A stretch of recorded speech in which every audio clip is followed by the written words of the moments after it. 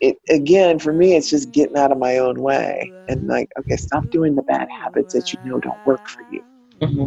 Stop doing self-sabotaging behaviors. Mm-hmm. You know, stop drinking or stop, smoking or stop, paying attention to your emotional, physical needs.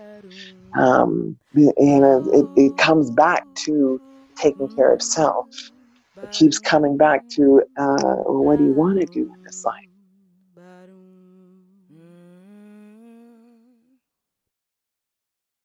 Doom da da da da da doom da da da da da da doom da da da da da doom. From somewhere around the world, welcome to the Black Women Travel Podcast. Hi, my name is Wanda Duncan, and I'm so glad you're joining me as we explore the paths of Black women who've made travel a large part of their lives. Welcome to the show. Doom da da da da da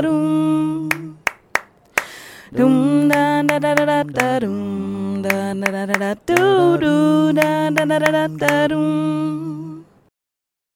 So thank you so much for agreeing to talk to me today. Can you please introduce yourself, say your name, where you're from, where you are now, and the name of your business? Thank you for the invitation.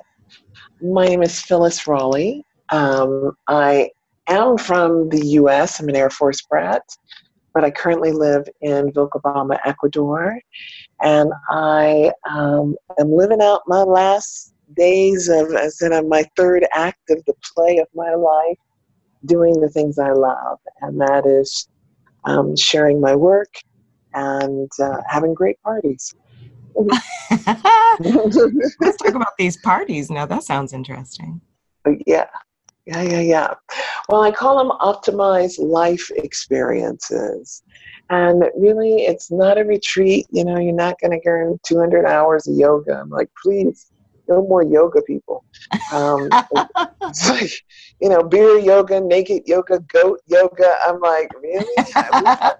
I think the shark has, they've jumped the shark, as the old saying goes. But it's really looking at us, and we live in a time of everything's hitting the fan right now, so we better pay attention. And what all of the mystics that I have researched and the scientists and the astronomers have finally said, hey, best thing you can do right now is focus on you. And I went, oh, cool, I can do that. And healing and doing all the things, optimizing this life, being the best human we know how to be.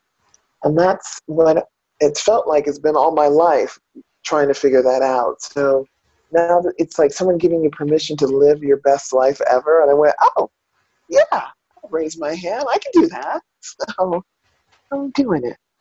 And share with us, please, Phyllis, what the name of your business is. Oh, it's just my name, phyllisraleigh.com. I'm trying to keep it simple. I was trying to use the title. I'm inheriting a job description that I took on called the Oracle. And the oracles, we may know of the Greek oracles of Delphi, or the Sibyls, as they were called in Africa and other parts of Rome. But it is the tradition of the wise woman who looks into the future. She may have clairvoyant skills. The women in Greece sat over a fissure in the rock that once a month released ethylene. And they literally were high and had to have priests help them interpret. But clairvoyant skills were manipulated by natural medicines. Until an earthquake one day put them out of business, and so it closed up the fissure. But it has been the tradition on the planet that we would go. And they're always in the movies, you got to climb up the mountain to get to the oracle. But it was a work because you needed to get there. And when I went to the Temple of Aphrodite, another oracle, but she was also a working girl, and she had a temple that celebrated the erotic arts. And it was beautiful to be in Greece and just to kind of do your homework. It was kind of my on-the-job training, my field training when I was in school, in oracle school, and learning the tradition and taking on the job. And what I realized for myself is that not one day in my life has been exhausted. And all of my work experience has really prepared me for looking at these very interesting aspects of time that we are in, and to make sense of them and navigate them, and then direct my life as well as others that I work with. So I'm like, how do you be your best life ever? What does that really mean? You know, it's not about just a diet and working out, you know, it is, why did you come here? It's like, that's the big picture questions. Yeah. Why are you here? What are you here to do in this life? And how do you accomplish it? And it's really, it's exactly what you wanted. That's the best part. Exactly what you wanted. You've never maybe have been able to voice it or think about it in a concrete, goal-oriented manner, but it's there. It's there because we had consciousness before we were born, and we will have consciousness after we die. And in all of that space, this is the part where we forget stuff. You know, we lose some things, and half the battle is remembering, why did we come? What are we here for? Yeah. And so my work is, as the tradition of the job says, know thyself. What the Greeks said, that's the role of the oracle, to help you know thyself. And I'm like, yes, and know thyself more. There's so much to know about yourself. And I've been lucky, Mama. Honestly, I've been very lucky. I chose the life I wanted. And as I had my first astrological reading, probably when I was 55, a woman said to me, she says, it's like you chose like you made up your charts perfectly for you. And I said, that'd be something I'd do. So I'm like, you're going to have a plan, have a good one. Because, like, why fool around? This is, it's a crapshoot most of the time when we're trying to figure out what are we supposed to be doing. Right. And for me, I've been a headhunter. I've had my own company doing executive recruitment and placement. So a lot of my work was helping people plan, what do you want in your life? And looking at your life in different time segments, your 20s, your 30s, your 40s. And it's your life, and I always recommend do what you love, because otherwise it's work. It's just not something you want to do forever. So, and pursuing the creative is difficult. It's not easy. And only 20% actually succeed making a professional career out of their art. So it's not that, I'm telling everybody to run off and be artists. No. Find a way to stay creative. Do it 20% of your time, but allow your creative side to be stimulated so that you can be really a fully functional human. And our programming has said work. Right. And then you can take 2 weeks off of vacation, 1 year, etc. We have finally broken out of that mold and said, nah, that's not for us. And we said, let's go out and see. And thank goodness. I'm grateful to be an Air Force brat. So I grew up moving from base to base. But it wasn't something I saw growing up where women who traveled, let alone Black women that traveled. And yet, in my own family, I had an aunt. She's in her 90s now, and she never married, and she traveled all her life because she's like, well, yeah, I can. And I'm like, yeah, that's awesome. Go do it. And so she got me the travel bug. I guess I caught it from her. So let me ask you, what does it mean to you to be an oracle? Like, right. Go ahead. I was just going to ask you to expand on that, like your personal journey, your relationship with that title. Oh, it's work. Because it's not it's looking at all aspects. One of the things I've noted in my work, in my perspective, and what I can see, is we all have clairvoyant, clairescence, clairaudience, all of those clair skills we can tap into. Most of us just need to practice. So when I saw my skills, I also saw the political. I was a political science major in college. So I had the perspective, and a military brat. So I got the perspective of polarities, of being on both sides of the situation. I was a missionary for 12 years and a dominatrix. I had the Madonna and the whore. You know, I'm an African American in other countries, not American. I didn't like America so much, as I must say. I was like, ugh. So I've had the opportunity to see contrast. And one of the things with the Oracle is that, and we, most of us are old enough to remember the Matrix and have that perspective of her conversation. And she was a complex creature. You know, she's working with kids and she's smoking a cigarette, you know, and she's making cookies. And you're like, what is she doing? What's her life? And she's living in this, where is she living? You know, she's not like making tons of money, but, and she's got the kid in mystery, you know, playing games with them. And it was kind of like, okay, what's the point? But you got to go to the Oracle to get the answers. And it's a mystery. And but the answers are always in yourself. Right. And the job of the Oracle is to help you put a mirror up to yourself so that you can see it. And I realized that when I started doing astrological charts, and I was trained in the Mayan and the Taoist, or the Chinese specifically, and I have learned the human design. And so I have taken a kind of a reference librarian approach as a quote-unquote modern oracle and said, well, okay, my clairvoyant skills aren't like, you know, some of the other folks out there, but I can look up stuff. I said, I love me a library. I can do some research like a big dog. So I can look it up and I can understand the process, which is very much the process of using the plant medicines like San Pedro or ayahuasca or Wilco, which is the natural one here, which is like the Bufo alvarius or the 5-MeO or LSD or any of those things. Those are the chemical ones. But they open doors to consciousness. And so as we understand, oh, you'll see the world differently if you take these different medicines. And particularly if you're guided by a shaman that will help you with this process. So we understand that's the point of these medicines.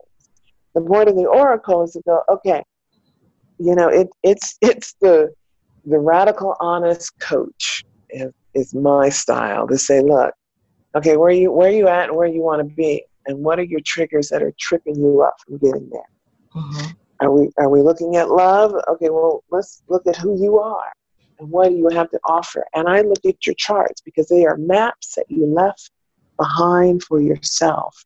And there's over 40 different astrological systems on this planet. We call that in my field of transpersonal psychology is a psychometric tool that we can understand ourselves. And we have ancient ones and we have modern ones. And the modern ones you're made familiar with, like the Myers-Briggs or the Strong's test for employment. What are you good at? Or Princeton Review or Human Design. But the older ones are just as effective. And I would work with kids in high school, you know, with simple, and do it with a piece of art, you know, and have everybody draw a pig and your personality comes out. Yeah. And it's just as simple as that. And I just went, we're the most interesting little robots on the planet. You know, because we all have a type. And we're not that complicated. And that's why robots or AI is easily programmable to mimic us. Because we're not that complicated of a species, surprisingly. So they've been able to look at us, I think of astrology, in particular Western astrology, like an almanac for humans. So we know with planting, you know, you don't want to plant cherry trees in the desert. You want to plant them where they're going to get moisture and right temperatures. And we are the same way. Humans have the same way because where we choose to be born and choose to be born to matters. Time matters because we are in a time-based system. The Vedics say in Vedic astrology we have 125 years. I'm like, and you can look at everything in your timeline. And I'm like, oh, PBS in America did a special explaining how timelines work. And they really described it beautifully like a loaf of bread. Mm-hmm. And that when you slice that, your life is your slice of bread. But if somebody cuts diagonally across your slice, they can look down both ways of your life. They can look to the future and to the past. So it's really how time works. And it's like, oh, it's complicated, as we say, but we are now at a stage of consciousness that we're getting it. We go, oh, okay. Quantum physics has caught up. So for me, it was just doing my homework and is reading as much as I could. Yes. And I'm grateful to say my first fetish as a child, when I was introduced into sexuality at a very early age, was learning about ourselves and what made us human. It was just like, really? We could do that? Mm-hmm. So I've been on that kind of a hunt. And so my work is helping you see you and the powers of you being a human. Because we all have incredible amounts of skills. Okay. You got me wound up. I'm like, okay. I love this stuff. Yes. No, I know exactly what that's like when you're very passionate about something. Like, and what you do and who you are, it is complex. Like, we're simple people, but there's so many layers. Yes. So I see you talking about all the different aspects. But that's also kind of what I wanted to ask you about. You said that you're a librarian. Mm-hmm. And I like that you said that, because I think that some people have an idea of what a specific job looks like. Not right. Or role, let's say role, because we all right. roles. And you are really making your role your own. You're saying that you don't believe that you work how some other people work in the same space, but you are working the way you know how to work, and that is working. To use the word work again, right. Right. Yeah, you're making that work for you. I really appreciated that.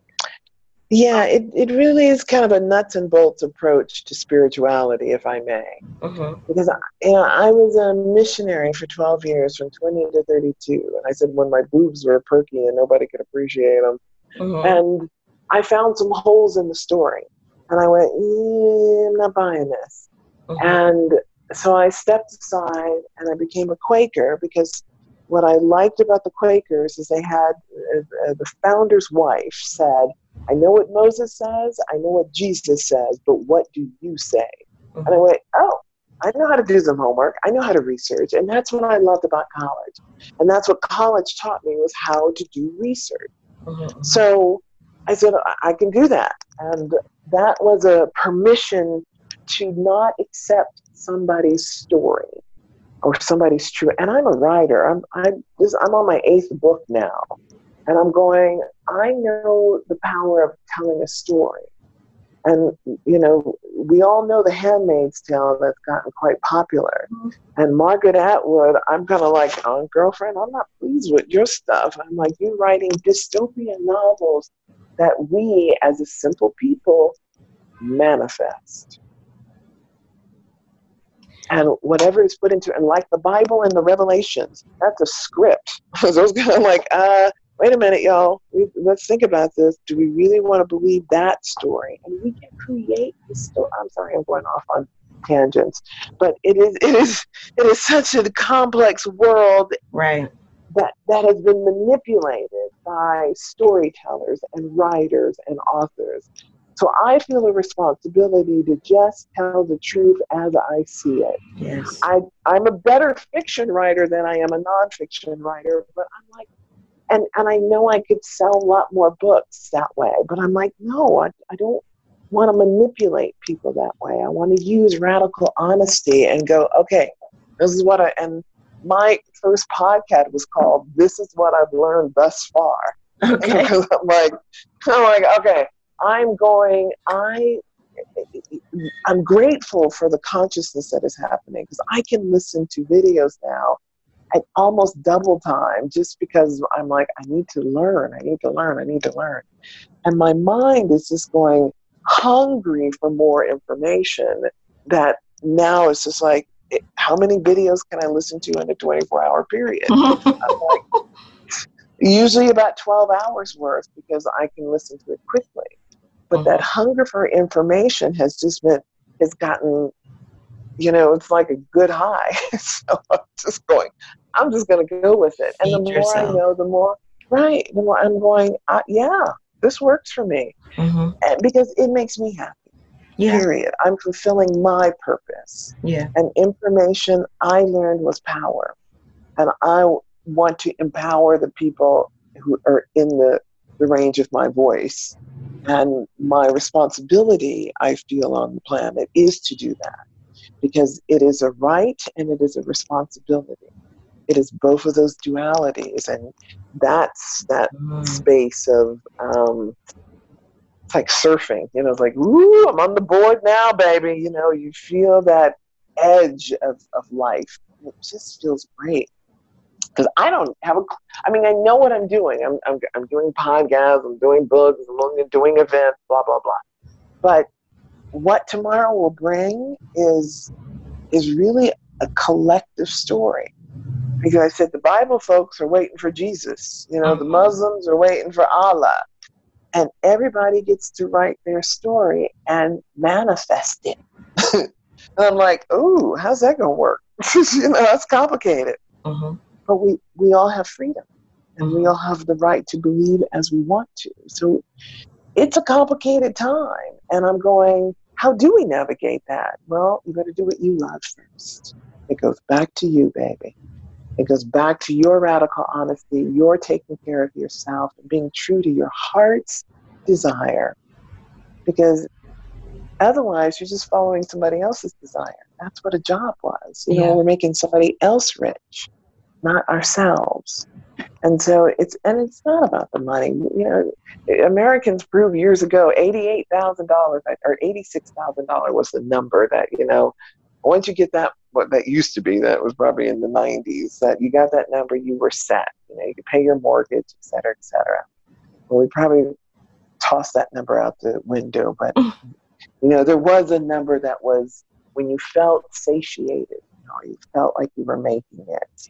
And that's an interesting struggle that particularly I think African American women have succeeded best at as a culture.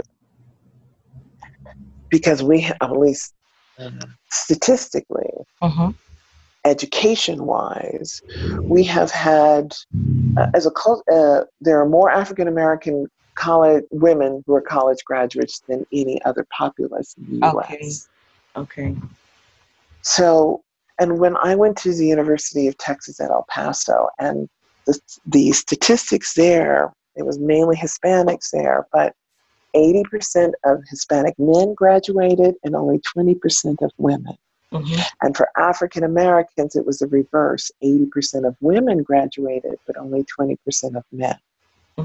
So I went, oh, that's going to mean a whole lot of smart Black women out there without men in their peer groups. So talk to me about, as a Black woman, how it has been for you. And I want to talk about it from a couple of different angles. I want to talk about it from you embracing your desire to travel. I know you said your aunt traveled and you were an Army brat. Yes. It was in your life.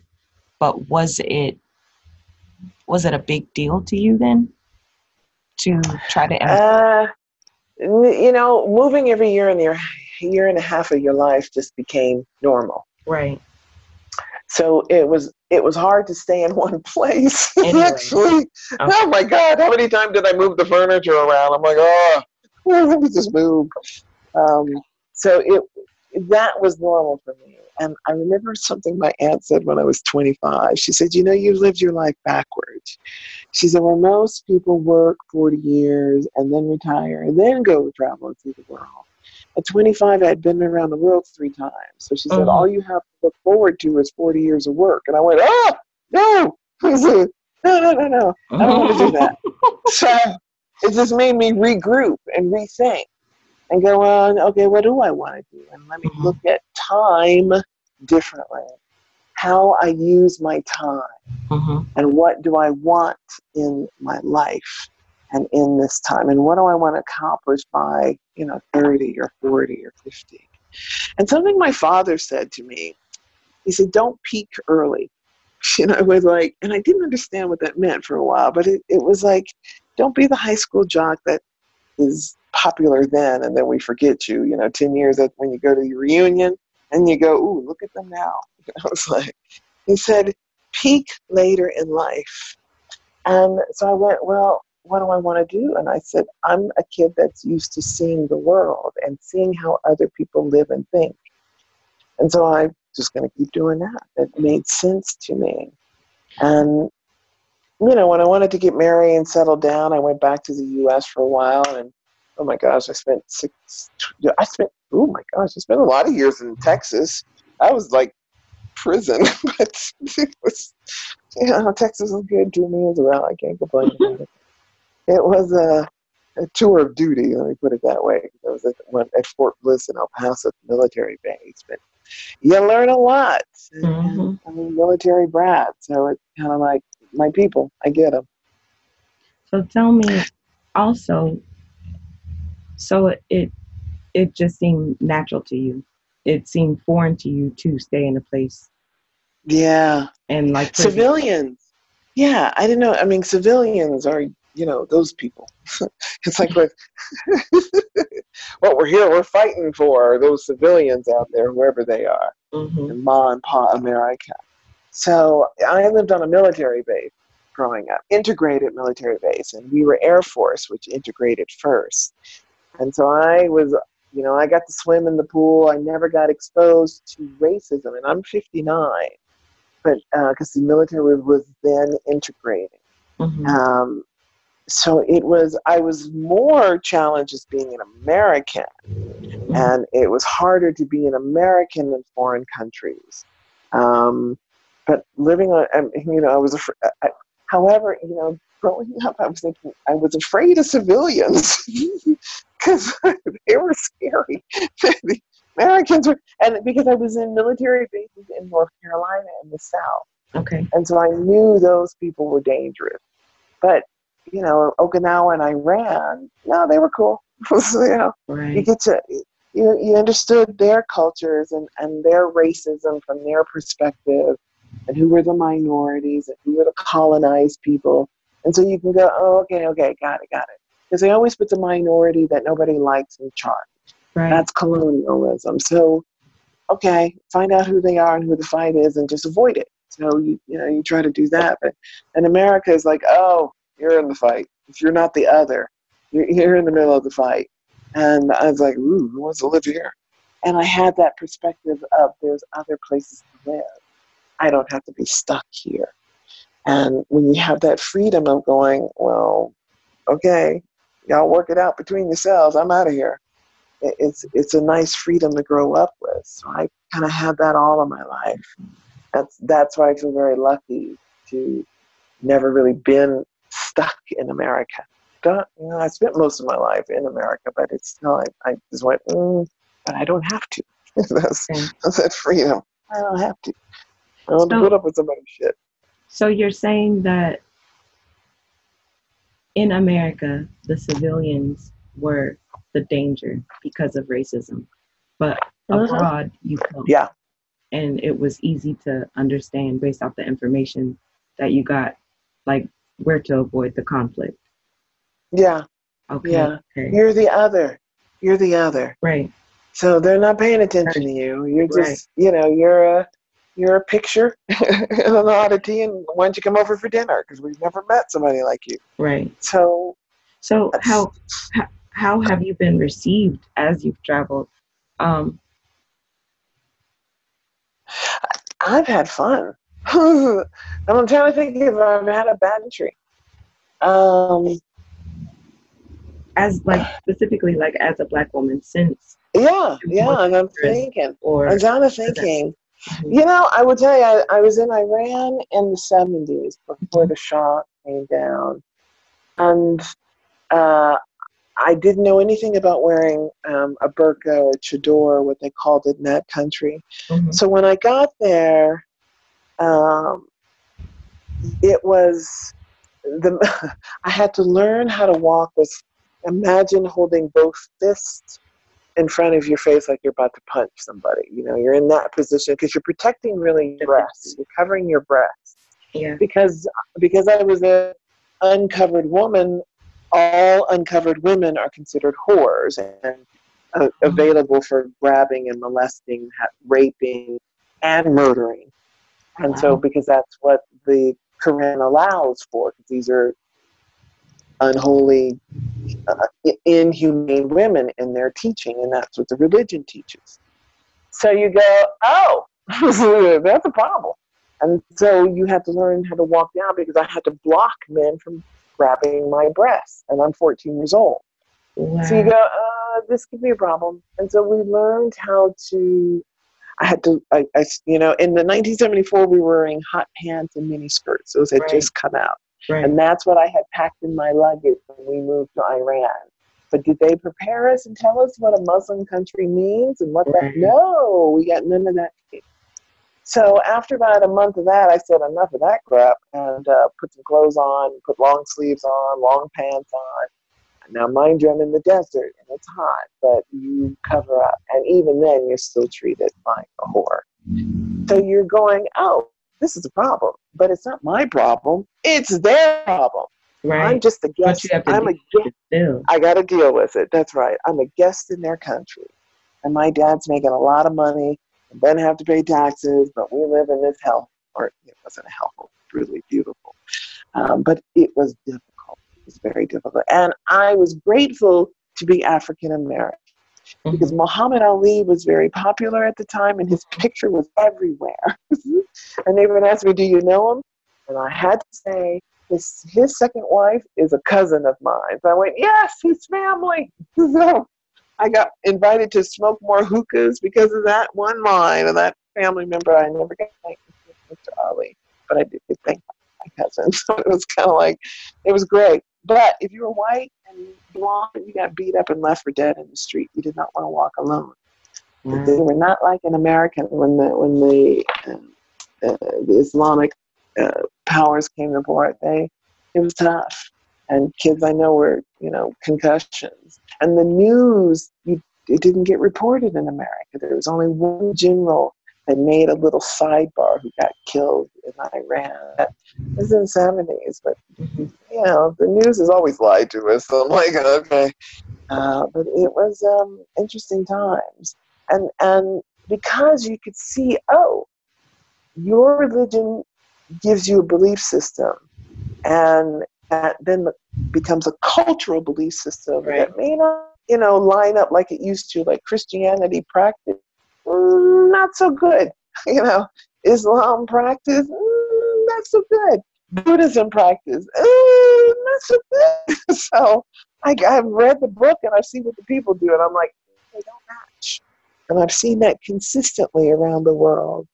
So I went, oh, isn't that interesting? We are a complex species. Right. It's like in theory it sounds great, but the practice of it is miserable. Exactly. And so and so now Islam is all over Europe, with Syria being blown apart. And that belief set is also all over Europe now. And so Sweden and Norway has the highest rapes in Europe now because of that. Wow. And they don't want to go, hey, it's because these guys believe this way, because they're feminists. They're the most fairest country. It's illegal not to pay men and women the same rate. And so they've got videos that these Syrians, when they were picking countries, and they talk about this, when we were looking on country shopping, like I do, where do we want to go? Well, you got free housing, income, guaranteed salary, and the women like sex. They're advertising on YouTube. I'm like, come on. Of course they were going to go there. So, we've got some conflicts ahead. Mm-hmm. And we kind of did it to ourselves. And we don't communicate and we don't listen as a species. And we got to live a long time. We got work to do. So the only place where it was complex in your travels has been Iran, where your Americanness essentially kind of saved you. Yeah. Blackness also saved you. But everywhere else it seems like, well, the Muhammad Ali kind of thing. That helped. But let me tell you, in South Africa in 2016, I went down there for a Burning Man out there, the African. And that was not comfortable. And it was black on black crime. And I remember an older man coming up to me and just kind of challenging me. And I was like, I'm not backing down. So we're going to have to go toe to toe one way or another. But he backed down. And, I could smell the alcohol on his breath. But it was just this kind of push energy. And he was testing for my fear. And I went, I'm not giving in. And in broad daylight, and the rapes and the violence in South Africa is not pretty. Those numbers are not good. And I would not recommend going to South Africa. 1 in every 4 people are HIV positive. I'm like, excuse me? And they put that in their brochures because they have to. So you're going, okay, wait a minute, what's going on here? And that's a whole nother set of beliefs that have culturally messed with them. And it's some dark energies there.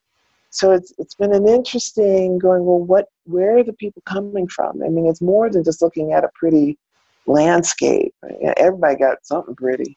Mm-hmm. So whether you're a mountain or a valley girl or, oceans or, whatever it is, there's story and history to go with it. And you've got to look at the wholeness of the land, the people, unfortunately, and African Americans have such a narrow perspective, and most Americans do anyway. But we only see the world from our viewpoint, and we got black and white, and so that's and we got some brown in there. We may have some yellow in there, but there's still others to us. So when we become others to others, then we get to look at other people's stories and go, "Ooh, y'all got that too, huh? Y'all got that problem too. How y'all getting over it? How y'all getting along?" And it's a work in progress. You talked about black on black crime in South Africa, but isn't all crime based on proximity? So it's not black on black crime is like a media marketing tool to try to say that black people are more violent when all people are. I would say proximity. True. I say proximity on the type of violence. So black women are raped. I've forgotten the numbers. The numbers are pretty high. And compared to U.S. women, I want to say 3 to 1. And robbery and theft crimes. I mean, the whites there, the Afrikaans and the Dutch and the Germans, they're in gated communities. So how have they dealt? If they had farms, if they didn't take the land back, then they've got guns. And then you've got everybody in small townships in the ghetto. And they've got waitressing. This is the 1960s, basically, still in South Africa. They may be trying to get to the 70s and the 80s, but really where the struggle is at from where Americans have been, their style in the 60s and pushing back. And, Mandela, depends on what Mandela effect you're looking at 2013, where he left the country, they were, they was their Martin Luther King. So when you look at the timelines of where they're at and getting out of their own way, really. And the Africans do it differently. Interesting being diaspora Americans, we get a whole different set of thinking. We don't, and I was there and the movie Django was playing. It was in a beauty salon, and I had never seen it. And all the Africans in the room were like, what is going on with this movie? Didn't understand it either. And I went, I don't know. I said, I don't know. I haven't seen it.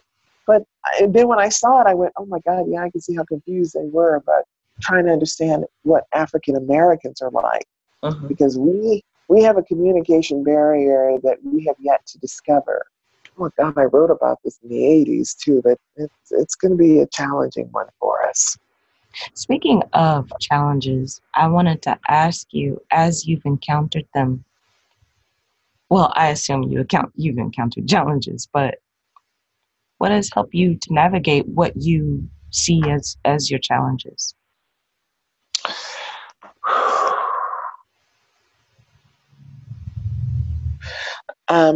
At this stage of my life, it is trying to balance 12 plates spinning at one time.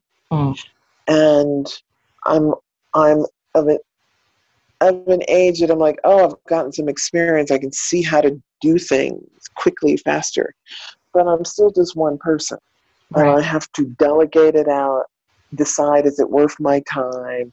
Am I spinning my wheels? Am I doing the right thing? And having all those questions, because I'm still, I've worked in corporate life. I've had staff, had big budgets. It's easier to delegate it and have somebody, come up with the solutions and then give it back to you, and you just choose A or B.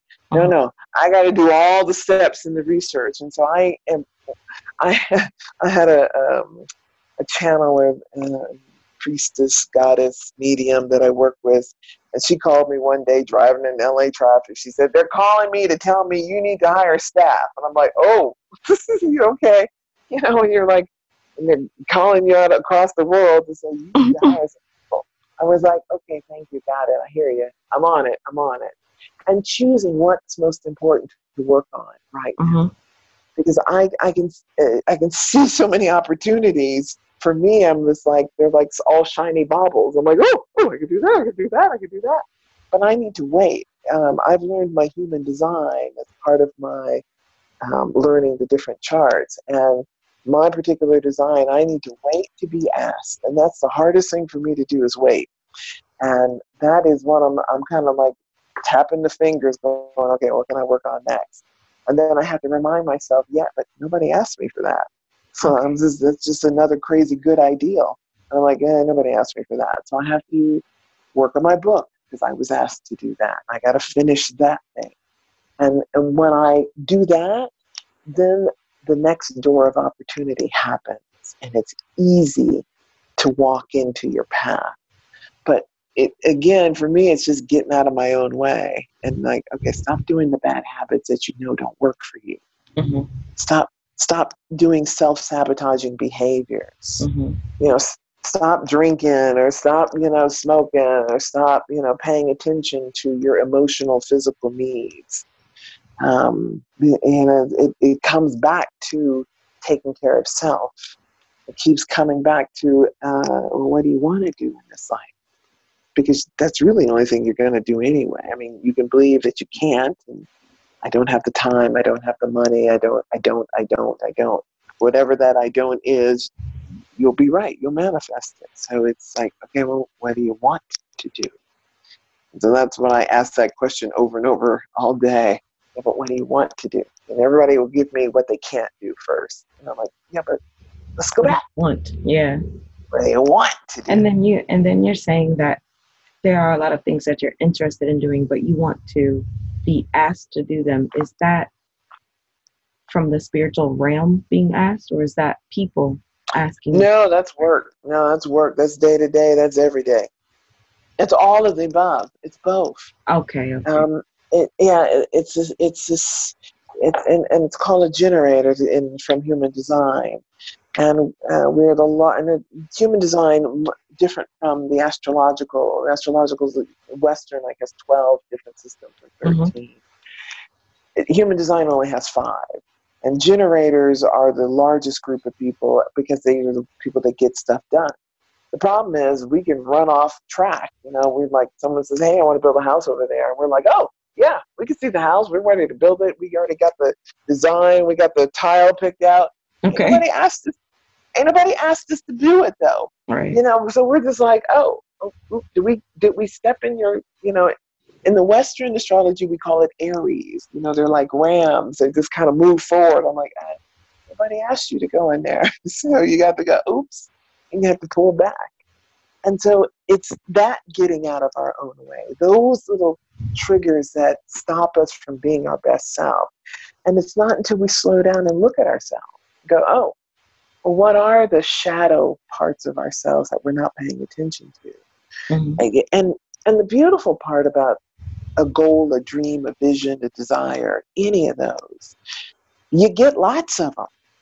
I was like, yeah, we all had one. It was like, oh, I wanted that car, and you got it. I wanted that dress, and you got it. I wanted that job, and I got it. So we've had it, and then we go, I don't want that anymore. And then we go on to something else. So the beautiful thing in life is that we are all creative beings by thought. And it is an electrical magnetic process. Thoughts are electric, emotions are magnetic, and when you put them together, that's the beginning of manifestation. That's the basic science of it. Mm-hmm. So what do you want? It's like, it's neurons flashing. That's the fun of being a research geek.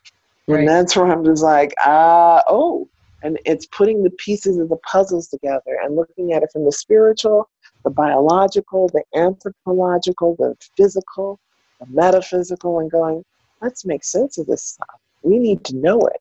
It's not enough to have a pie in the sky and Jesus will answer it one day. I'm like, Jesus who? Where's your papers? I want to see some references. I'm like, I can't just buy a story anymore. I need to know it as fact because my life depends upon it, how I believe, as we all do. Mm. And what you talked about getting out of your own way, and I wanted you to, if you wouldn't mind share your self-care practices and what keeps you grounded. First, my favorite, 5 Tibetan rites. That's the secret for longevity. Mm-hmm. It's 5 little simple exercises that take you 5 minutes. And do those every morning. That's the first one, physical. I have 3 pillars that I focus on. Taking care of my best physical. So, and I'm a pig in the Chinese astrology, and I get bored easily, so I cannot do a practice of anything for a long period of time and not go crazy. Mm-hmm. So I do Qigong, I do Tai Chi, I do hiking, whatever feels good. Okay. A walking meditation, something physical, because I have to move my body. And secondly, it is the knowledge, learning as much as I can, because I can't just buy somebody's story and believe it. It's the time. It is called the time of revelation for a reason. We can learn and be revealed information, so it behooves us to take advantage of it. And then spiritually, opening those connections so I can hear. Because as Einstein said, the problems of this world are not going to be solved at this level. We need to elevate our thinking and our consciousness to another level so we can address that. We have to grow up, we have to mature, we have to evolve, we have to send, whatever we want to call it, but we got to up our game to get to this next level of existence. So, it doesn't matter what we call it, it will be something because we don't die. We just keep going. So I'm like, okay. Okay, do I have to do another life? I hope not, but if I have to, I want to keep all my memory. How do I do that now? Well, you better learn some stuff. I'm like, okay, well, that helps. So I've read as much about the past and looked at cultural reasons why belief systems happen around the world and tried to make sense of it and go, okay, what's that mean for me right now? How do I make my life in Vilcabamba, Ecuador, comfortable? How do I get laid this year? I mean, let's bring it to home. Where's that next lever coming from? But I love that you're talking about all of this in regards to self-care, because that's like a very real knowledge of yourself. Mm-hmm. Like, okay, in order for me to be well, I need to know a bunch of stuff. I need to prepare. in order for me to be well, I need to take hikes. I need to have sex. Like, Yeah. Yeah. You got to make yourself happy. You have a responsibility to take care of you. yeah. And what That's it. are any of those in particular grounding for you? Do you have any that grounds you specifically? 5 Tibetan rites. I get Okay. out of bed because I go from one world to another, from dream state to this. I believe when you close your eyes, you are in reality. When you open, you are in the illusion, the Maya, the matrix, because this is a created world. But consciousness is these little white balls of light. I'm like, oh, okay, that's us. And then what? What else do we get to be? Well, you get to manifest into a body if you wanna. I'm like, okay, that kind of sounds fun. How long? Well, a lifetime. I'm like, and then what? Well, you get to do it again. But why? Well, you learn stuff. Oh, okay, well, that sounds fun. Well, what else do we get to do? You get to create anything you want. Really? That's what's special about being human. With your thoughts, with your emotions, you can create a world. But here's the trick. You got to remember that. And here's the other problem. But there's other people that don't want you to remember that. They want employees or slaves, as we like to call it. So they will tell you their story and keeps you off track. And depending on what the story is, depending on where you're on the planet is the story. But everybody's got to deal with some kind of story. There is no religious free. I mean, Europeans are the closest to being free of religion, but they have secular humanism. So it has the cultural implications that happen. So it's a kind of an uphill battle. It's not an easy game. It's not an easy matrix. I mean, we are to have made it this far. All of us on this planet, we're as I've heard one teacher say, we're all elite players. Whether you're a starving child in Africa or not, you're in this game. And this is, and here's the other thing I've heard from the alien folks that will talk about these stories. I said, people want to be human. It's hard to get a human body. And there's 7 billion of us on the planet, and it's like, and they said, I don't care if you are the starving child, if you just get to be human, that's a cool thing. And I'm like, really? I'm like, really? From my perspective, I'm like, what else you got? Is there any other planets we can play on? Because I'm like, and now that we know there's lots more, I'm like, well, let's go. I want to go there too. I don't be sitting on the farm. Let me off the farm. Give me my shoes. Let me go. Mm-hmm. When the way that you're traveling right now is, it seems like you are kind of a long-term traveler and you base yourself. Yeah. Well, I still try to be a 2-suitcase kind of woman. Okay. But I have everywhere I go. Yes, I accumulate it. I've just built an audio studio here, so I've got the big old fan. I got Joe Rogan's mic. I got fancy mics. I got 2 laptops. So I've picked up electronic equipment because it is doing the voice work and has picked up. So yeah, I try to fly light, but I've narrowed my clothing to one color. Okay. That's saved on different sets of shoes. It's like, oh, everything's white. We just keep it simple. And so that was my kind of, let's just stay focused on the goal. We're here to learn. We're here to take care of ourselves. We're here to get as far as we can in this game. So if I need to do another life, I'm good. And it was something the Dalai Lama said years ago. It said, pray you live a long time so that you can learn all the lessons in this life and you don't have to repeat them in the next one. And luggage and baggage is just that. It's heavy. And they're interesting. They're always pieces that have meaning to us that we want to hang on to, because if we hang on to our past, and those of us that can travel have learned to let go of the past so that we can reach for the future.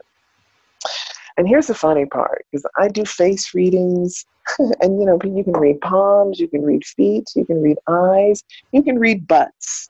Mm-hmm. And here's what I can read. I can't read much on the butt. I'm not proficient at my butt reading.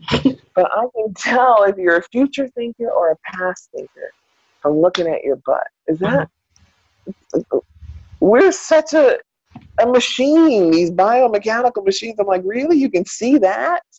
So I can look at people and go, wow, okay, who are you? What are you here to do? I'm not going to take off your clothes and ask you, but it's an interesting little system. It's a matrix. It's a game. It's how you want to play. It seems like that's the part about existing that is most intriguing to you.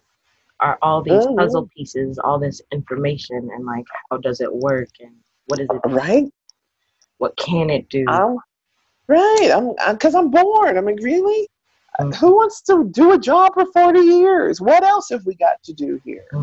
And there's got to be more to this. I'm not satisfied with a career. I've had them.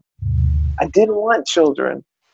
I was like a little leash around my neck. I'm like, I know. I'm going to skip that karma loop. And I honor the people who seed the planet, who are reproducing like life does. It reproduces. So total respect. I just didn't want to do it. But I kept, but there's got to be more. There's just got to be more. And I'm interested in that. Yeah. So tell me, are there any song lyrics? I know you talked about your relationship with music with me before, that it was sorted because of all your traveling, so you never really got to get your phone like that. But yeah. Or is there a poem? Is there anything that kind of speaks to you that you want to share with our listeners? Well, okay. Again, let me speak my age. I'm a Bob Fosse fan. Bob Fosse musicals in America, which are all the bad girls. Oh. Cabaret, Sweet Charity, Chicago, Chorus Line. So those were the stories that were interesting to me. Yeah. And Cabaret is the song that I have sung more often than any. Life is a cabaret. And the Liza Minnelli sings about her roommate who was a hooker, and saying that life is a cabaret. There's no use of sitting alone in your room. Come hear the music play. Life is a cabaret, my friends. And it's just that, and the hooker died from too much pills and liquor, and she rented a room by the hour. But she enjoyed her life. Yeah. And that was the homage to a woman who enjoys her life. And that's what I grew up with. And I went, ooh, I want to be that kind of woman. And because I was overseas and I don't hear American music, and I don't know black music at all, hardly. The people, I'm like, is NDRE still singing? That's the last thing I remember from American music, and it's probably evolved since then. You get stuck in a time warp sometimes and go, well, these are the songs that matter to me. But here's the thing that's become I have to be very careful about music. Right. And I don't listen to popular music because of the wording. And Pharrell Williams in particular is the best example I have. It's his song Happy that is probably the most played. It's in the billions now of how many times that song has been Pharrell Williams sung. Pharrell Williams. Entrainment. Music is the most powerful tool to program your thinking. And there's one line in the song that he sings about being happy even without a roof over your head. You are happy. And I'm like, no, I would not be happy with no roof over my head. What are you saying? And it's this kind of, it's almost like sarcastic behavior to yourself. Love songs do that, about, country and western songs about the dog. My dog died, my wife left me. They're sad songs, they're pain songs, they're songs of longing. And you're resonating in pain. And what happens? A thought plus an emotion equals a manifestation. So music is dangerous because of the lyrics. And so popular music, I would listen to and go, oh, wait, nope, don't want to sing that. Don't want to resonate, and keep saying it over and over and over again and manifesting it into my life.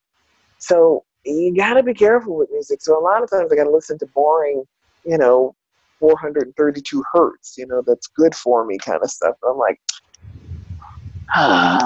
Every now and then I find a DJ. In fact, I know a Russian DJ in Kubangan that has some amazing music, and he's found lyrics that speak life, that are encouraging. But listen to the words. Words matter. Yes. So you're extremely careful about the things that you program yourself with, the information that you're taking in. Yes, ma'am. I try to be. Well, Miss Phyllis, thank you so very much. Oh my God, I burned up over an hour listening to that. Oh my goodness, I apologize. Oh no. It's very interesting, all the places that you have taken us in this conversation. Like, no kidding. We've gone all over the place. Around the world, my dear. Around the world. And I know that's only like a fraction, like such a very, very small. But please let us know. I always ask the ladies, how can listeners support your work? How do you want them to connect with you? And I will put those in the show notes so they can find you. Sure. Let us know. If you were making travel decisions and don't know where to go next, and you want help with picking out that, I have a very simple little service called Astro Travel Charts that will take, I must know your birth time now, and I can look, and if you give me the cities you want to go to, I can give you a reading on what you will learn, experience financially, emotionally, relationship-wise in those locations. So that is such a practical, inexpensive tool. 3 cities for $33. Simple, use it. And know thyself more. And I have a whole selection of charts so that you can understand your life. And it's a privilege when someone lets me peek into their story with them, because I just get to hold up a mirror for them to see who they really are and their powerful beings that they are. And finally, that know that we are the gods and goddesses of this planet. We are these human, incredible beings that people like to manipulate, abuse, steal, kidnap, because we are some amazing, powerful stuff. I heard that. And we don't know it. And once we do, it's like giving you keys to the Maserati. And when you know yourself more, and that's what I want everyone to experience in this life, because there's no one exempt who should not know who they are. No one. We are due that right. It is our right, and it is our duty that has been stolen from us, and we need to get it back. That makes me the angry black woman. I'm like, don't be holding back now. Information is our right. So please take advantage of every opportunity you can to learn about yourself. Not somebody else's program. Learn about yourself, because you can go from one program to another. So be careful of the gurus out there. Yeah. Know yourself. Know yourself. And how can someone get a chart, like a reading, either the travel? Just go to my website, phyllisraleigh.com. It's under services. Okay. So I'll point them to your website. Thank you. No, thank you. I'm so glad you're here and doing it, Mama. It matters. It matters. It matters. We need to be connected. Yes. And, we all connect from these little black boxes we call phones and laptops.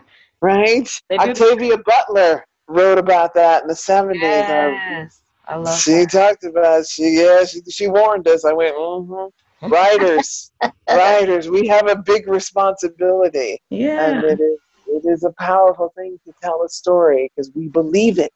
The mind doesn't know the difference from reality and fantasy. That's why porn works. Yeah. So we have to be careful. But it's a great time to be alive. And I'm so grateful to play this game right now with y'all. So, my sisters, let's rock it. Yes. Thank you so Let's much. rock it. I love you, Mama. Love You're you looking too. great. Looking forward to seeing you shine. Thank you. I will continue and you continue as well. Okay. All Thank you right. very much. Thank Bye-bye. you. Bye.